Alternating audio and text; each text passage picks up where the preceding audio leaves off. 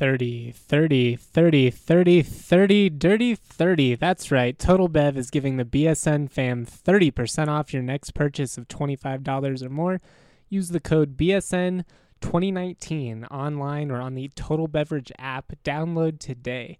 As you may or may not know, Total Bev delivers to most of the metro area, from Lakewood to Boulder and Aurora to Brighton, and they have the lowest prices in the state. Plus, they now offer CBD products. That's right, from drinks to gummies, you can enjoy CBD products on your next visit. Don't let this offer pass you by. Order today and receive 30% off your next purchase of $25 or more, and better yet, don't leave the comfort of your home. Cheers. Off a high screen, Dorian, kick to the corner, Fayerano for three. It's good with the foul! And back to throw as the quarterback, and Hayward is sacked by Joey Porter. Page takes it in, scores.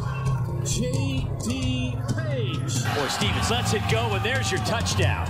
Michael Gallup. Brought it down low, Hornung, dunk! And here come the students.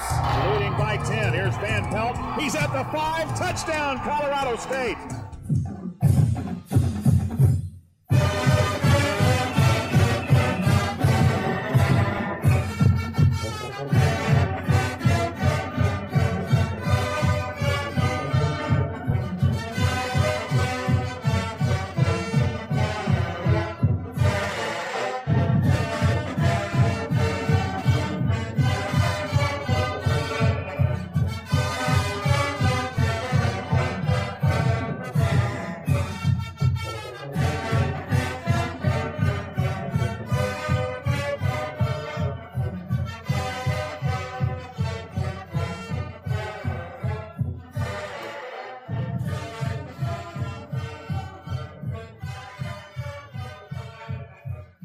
How's it going, guys? We're back again with another edition of the BSN Rams podcast. I am your host, Justin Michael.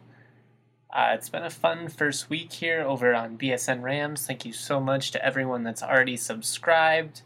As you'll see on Twitter, if you use the promo code GORAMS, you can receive a discounted yearly subscription and also get a free Defend the Fort t-shirt. They're super dope. Definitely gotten a lot of positive feedback about the shirts. Go ahead and check them out over on the locker room at bsndenver.com. But let's go ahead and just jump right into things as we always do. This first segment that we're going to do is a new concept on the BSN Rams podcast. It's called What's Happening in Agland. Basically, just some quick hitters about what's going on with all your favorite Rams teams. So, jumping right into things, J.D. Page has signed a contract with the Estonian club Pärnu. I apologize if I pronounced that wrong. I looked it up on the internet and practiced a couple times, but I'm still not 100% sure that I pronounced it right. So congratulations to J.D. Page for signing to play professionally overseas. Page finished up his collegiate career this past spring with 1,210 career points, which ranks 14th on CSU's all-time chart. In total, he ranks in the top 20 at CSU in career scoring, three-pointers made, assists, steals, minutes, and games played.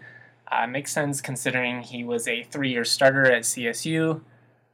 When I think back to Page's career, what really jumps out to me was probably that 2016-17 season. Page was a redshirt sophomore, his first year as a starter. That team, of course, featured, Gian Clavel, Emmanuel Amagbo, and Prentice Nixon. Those three were kind of the leaders of the team. That was the team that infamously had 3 players get suspended at semester for being academically ineligible. As a result, CSU only had 7 players down the stretch. They ended up picking up Juan Sabino as a walk-up later on, but, the Magnificent Seven, that was their run. They really tore things up, really the second half of the season with those 7 guys. It was kind of remarkable. Everyone kind of thought that when those guys, became academically ineligible, it was going to be a death sentence for CSU that year. They were coming off of a brutal loss to Kansas State at the Pepsi Center, and in hindsight, it actually made a lot of sense that team was really flat because they found out, basically right before that these players were going to be ineligible in a few weeks. After that game, Larry Eustachy basically, wanted nothing to do with the media. He was even, I don't know really how to say it. I don't want to get in trouble here. Let's just say he was less enthused than usual to speak with us. Not that he ever really wanted to talk to us, but just a bad vibe that day. And so it kind of made a lot of sense. But anyways, kind of getting back on track here, that season ended up being a lot of fun. CSU really tears things up in conference play. J.D. Page was a big factor in a couple of those games. In a narrow 79-76 loss on January 31st, 2017, Page scored 20 points. CSU lost to Boise State at Moby, but it came down to the stretch.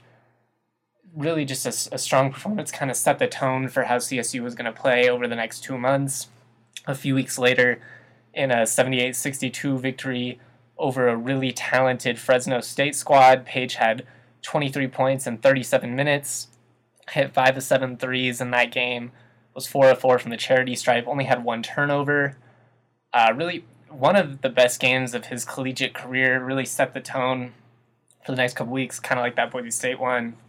But obviously this was bigger because it was a 16-point win.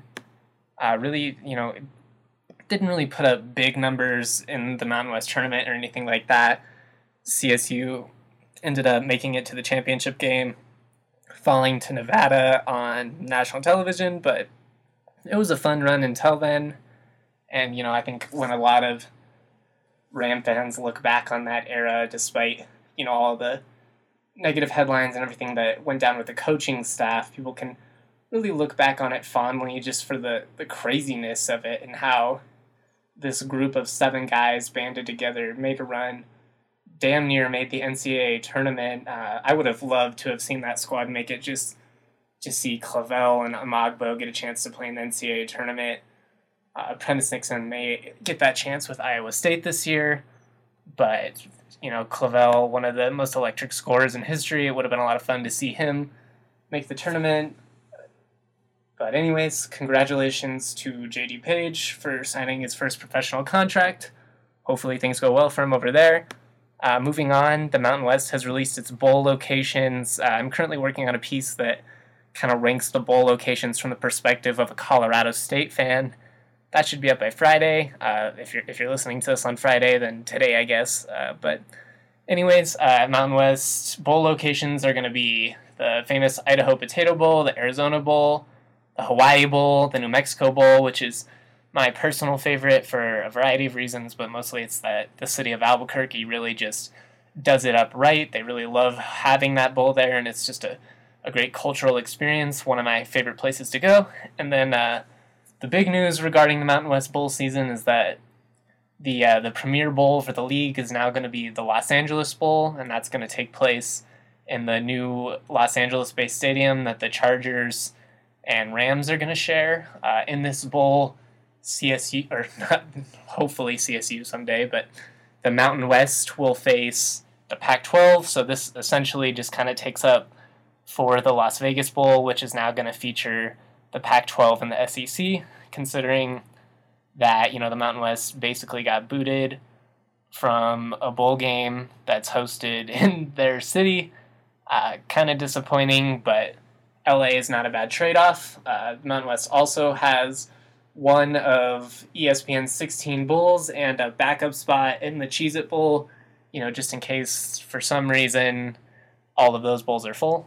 But really, not that exciting of a news cycle regarding Mountain West Media Days. It'll be interesting to see how attendance at a Los Angeles Bowl would be. I think one of the benefits of Vegas is that it's a relatively cheap destination to travel to, and there's so much else going on. There's incentive to go there.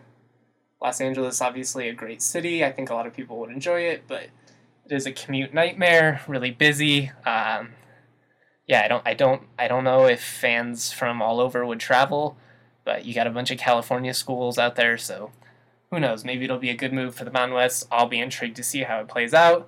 If CSU ends up making it, this year or down the line, love the opportunity to go to LA. I've never been there. One more note here for this segment. Ryan Stonehouse was recently named to the watch list for the Ray Guy Award. This is annually presented to the nation's top punter. Not really a surprise. Adam Prentice was also added to the watch list for the Warfel Trophy.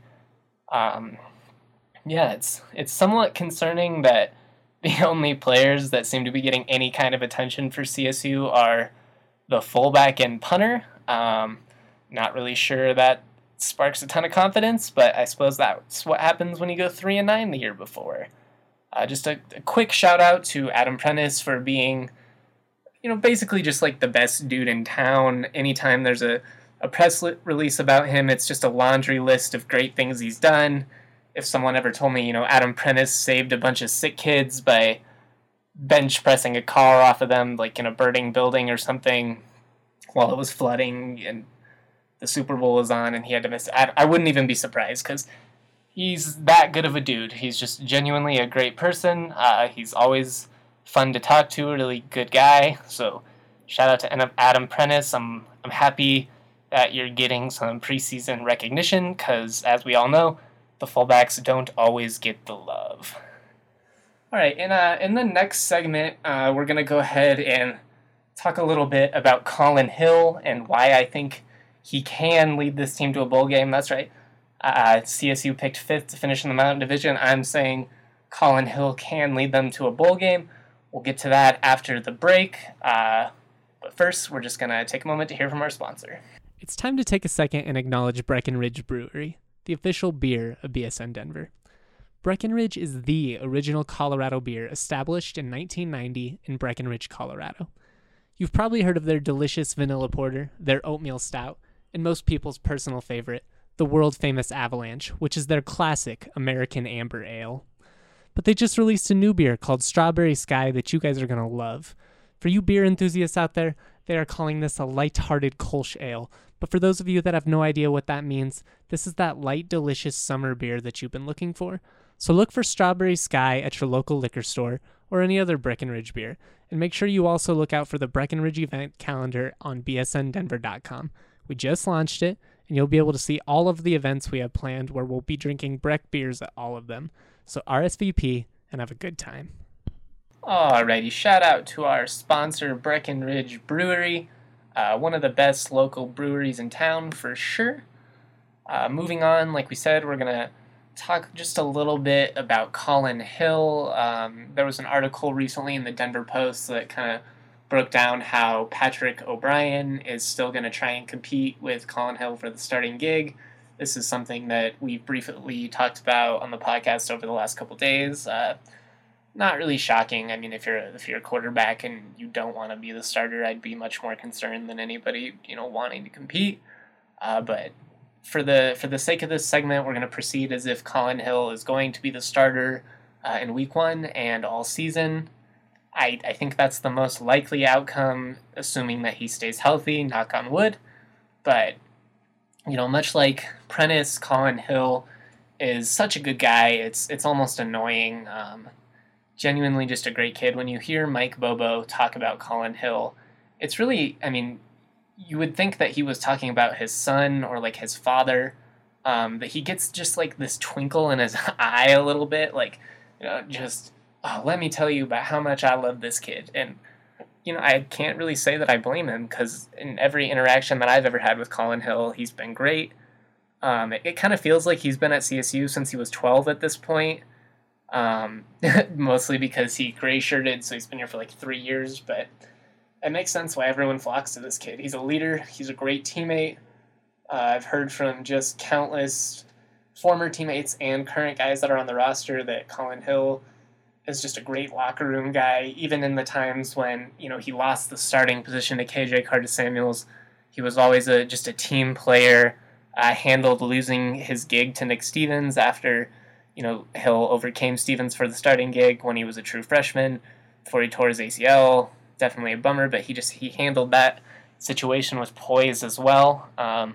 really it's a shame that his career has been so marred by injury, because I think he's capable of putting up big numbers in the right system, assuming that he could stay healthy. I don't think that there would have been any chance that Nick Stevens would have gotten the job back from him a couple years ago in an alternate reality.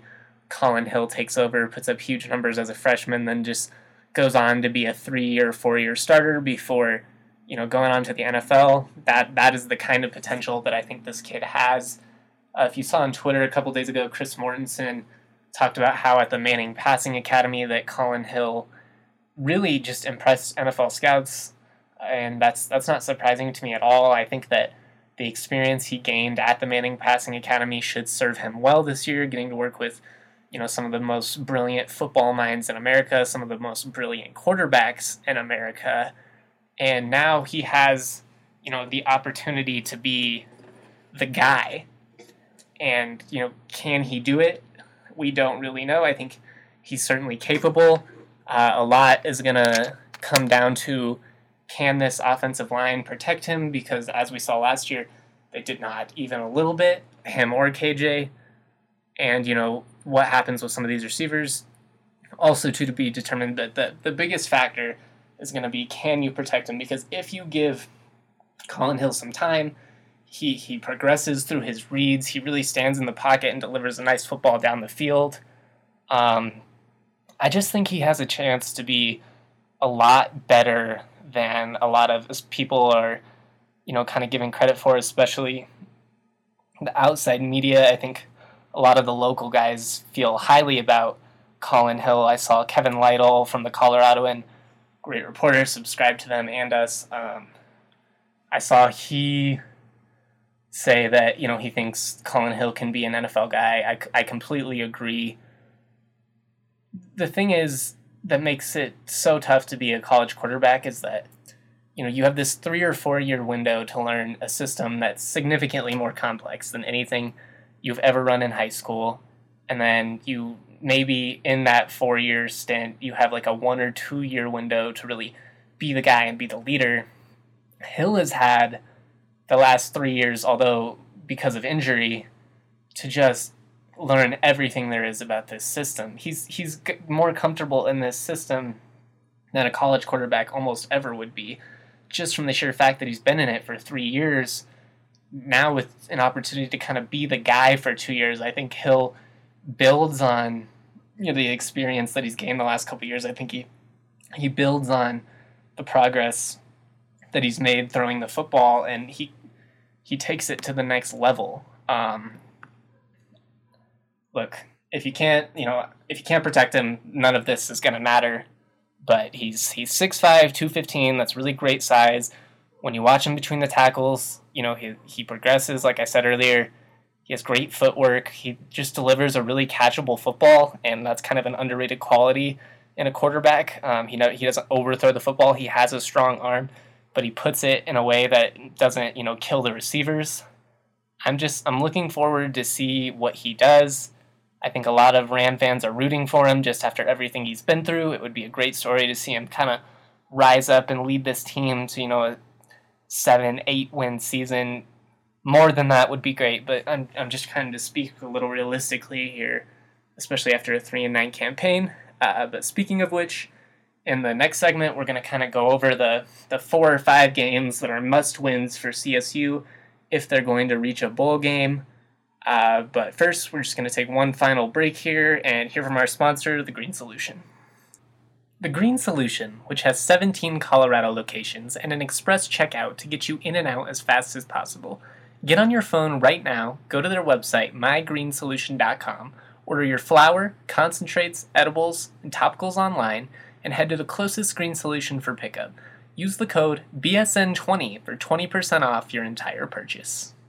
Alright guys, in this last segment, we're going to kind of just go over the 4 or 5 games that I consider must-wins for CSU if they're going to make a bowl game. These are the games that, based on the way the schedule plays out, just based on, where the positioning and the order of schedule, there are a variety of reasons that I picked these games, but we'll just kind of go ahead and get started. As always, if you guys agree with what I say, go ahead and let me know on Twitter at Justin T. Michael or at BSN Rams. If you disagree, let me know as well. We're going to be doing another mailbox here on Monday, I believe, so go ahead and send in more mailbox questions. I really enjoyed that yesterday.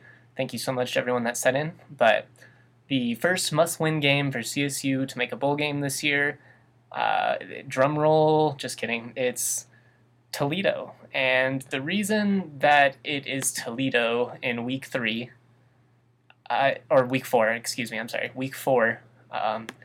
this is just a game that CSU can't afford to lose. By this point, you will have already faced Colorado and Denver. You will have traveled to Arkansas, operating under the assumption that you lost both of those games. Who knows? It would be great to see CSU win one, if not both of those, but just for the sake of this, if they lose both of those games, you could still escape non-conference play 500 with victories over Western Illinois, the FCS team in week 2. I shouldn't have to clarify that they should roll an FCS team, but as we all found out last year, this game can be cruel.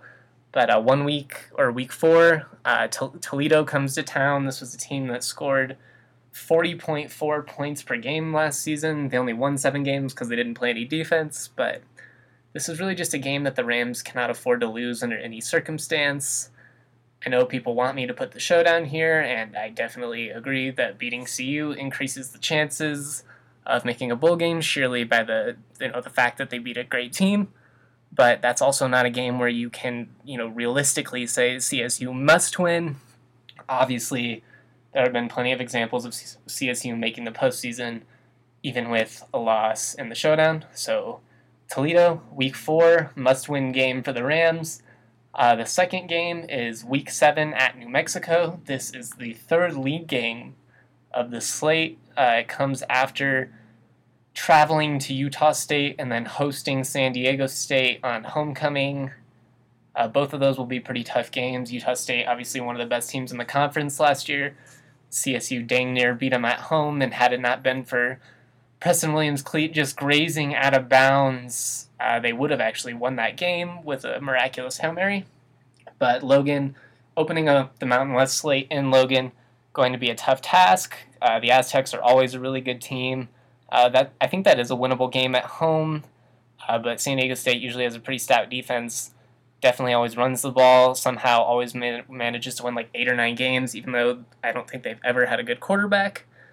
But the week 7 matchup against New Mexico, this is on the road. You do have to win some road games if you're going to make a bowl game. The Lobos picked to finish 6th in the Mountain Division. Really just one of the worst programs in the conference when it comes to football.